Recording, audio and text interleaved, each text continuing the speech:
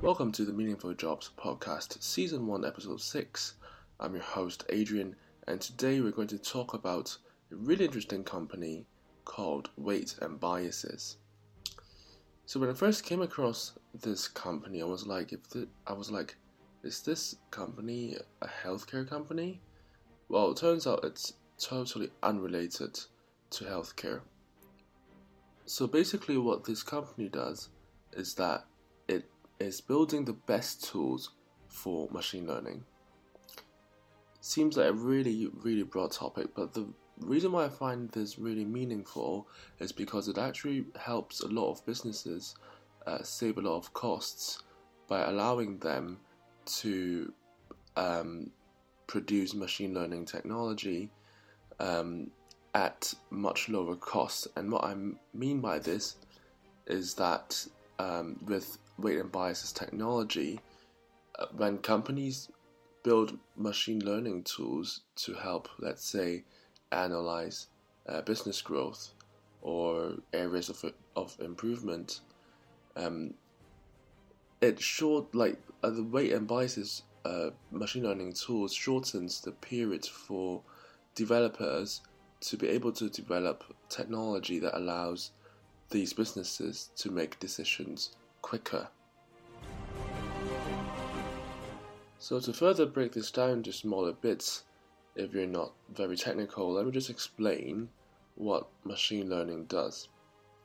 So basically, it's the use and development of computer systems that are able to learn and adapt without following explicit instructions, such as using algorithms and statistical models to analyze and draw inferences from patterns in data. So that's the standard definition of machine learning from Oxford Languages. So to put it in layman terms, Weight and Biases technology allows developers to be able to help computer systems to learn quicker from large databases or large data sets, and allow these computer systems to efficiently analyze and draw conclusions from data patterns. So what is this machine learning tool really about? Let me just dive deeper here. So basically, WNB, Weight and Biases, they developed an experiment tracking tool for machine learning. What it means is that when machine learning experiments are performed, obviously a lot of time is needed to set up these experiments, and a lot of time is needed to track how these experiments are all doing, how they're performing individually and performing against each other. And it takes a lot of time and data to calibrate results and share these with other people. So let me use a hypothetical example to further explain what this technology and what machine learning is about. So let's say that a business is trying to develop a stock price prediction project using machine learning.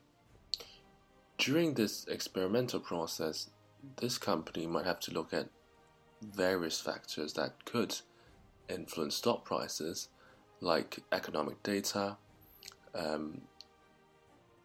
could be down to currency prices, could be down to political factors like election results.